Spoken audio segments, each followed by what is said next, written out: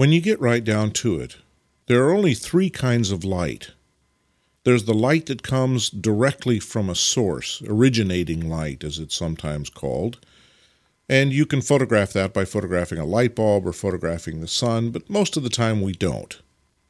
So that leaves us the two primary sources of light for photography, and that is light reflected from a surface and light that passes through something. Reflected light and transmitted light.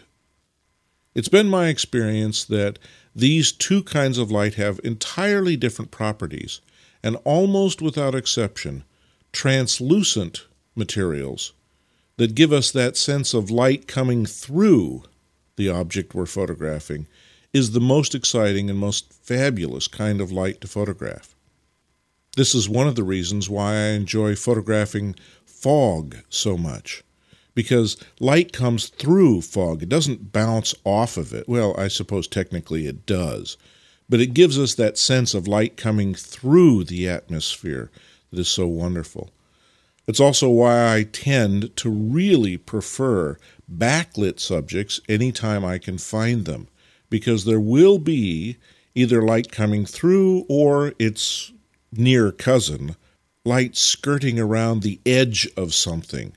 Obviously, that's not a translucent subject, but the light characteristics are similar. I've learned over the years that if I have an option to photograph light coming through something, it's always worth looking. I don't always photograph the light coming through an object, but it's always worth looking at it to see if there's a composition there.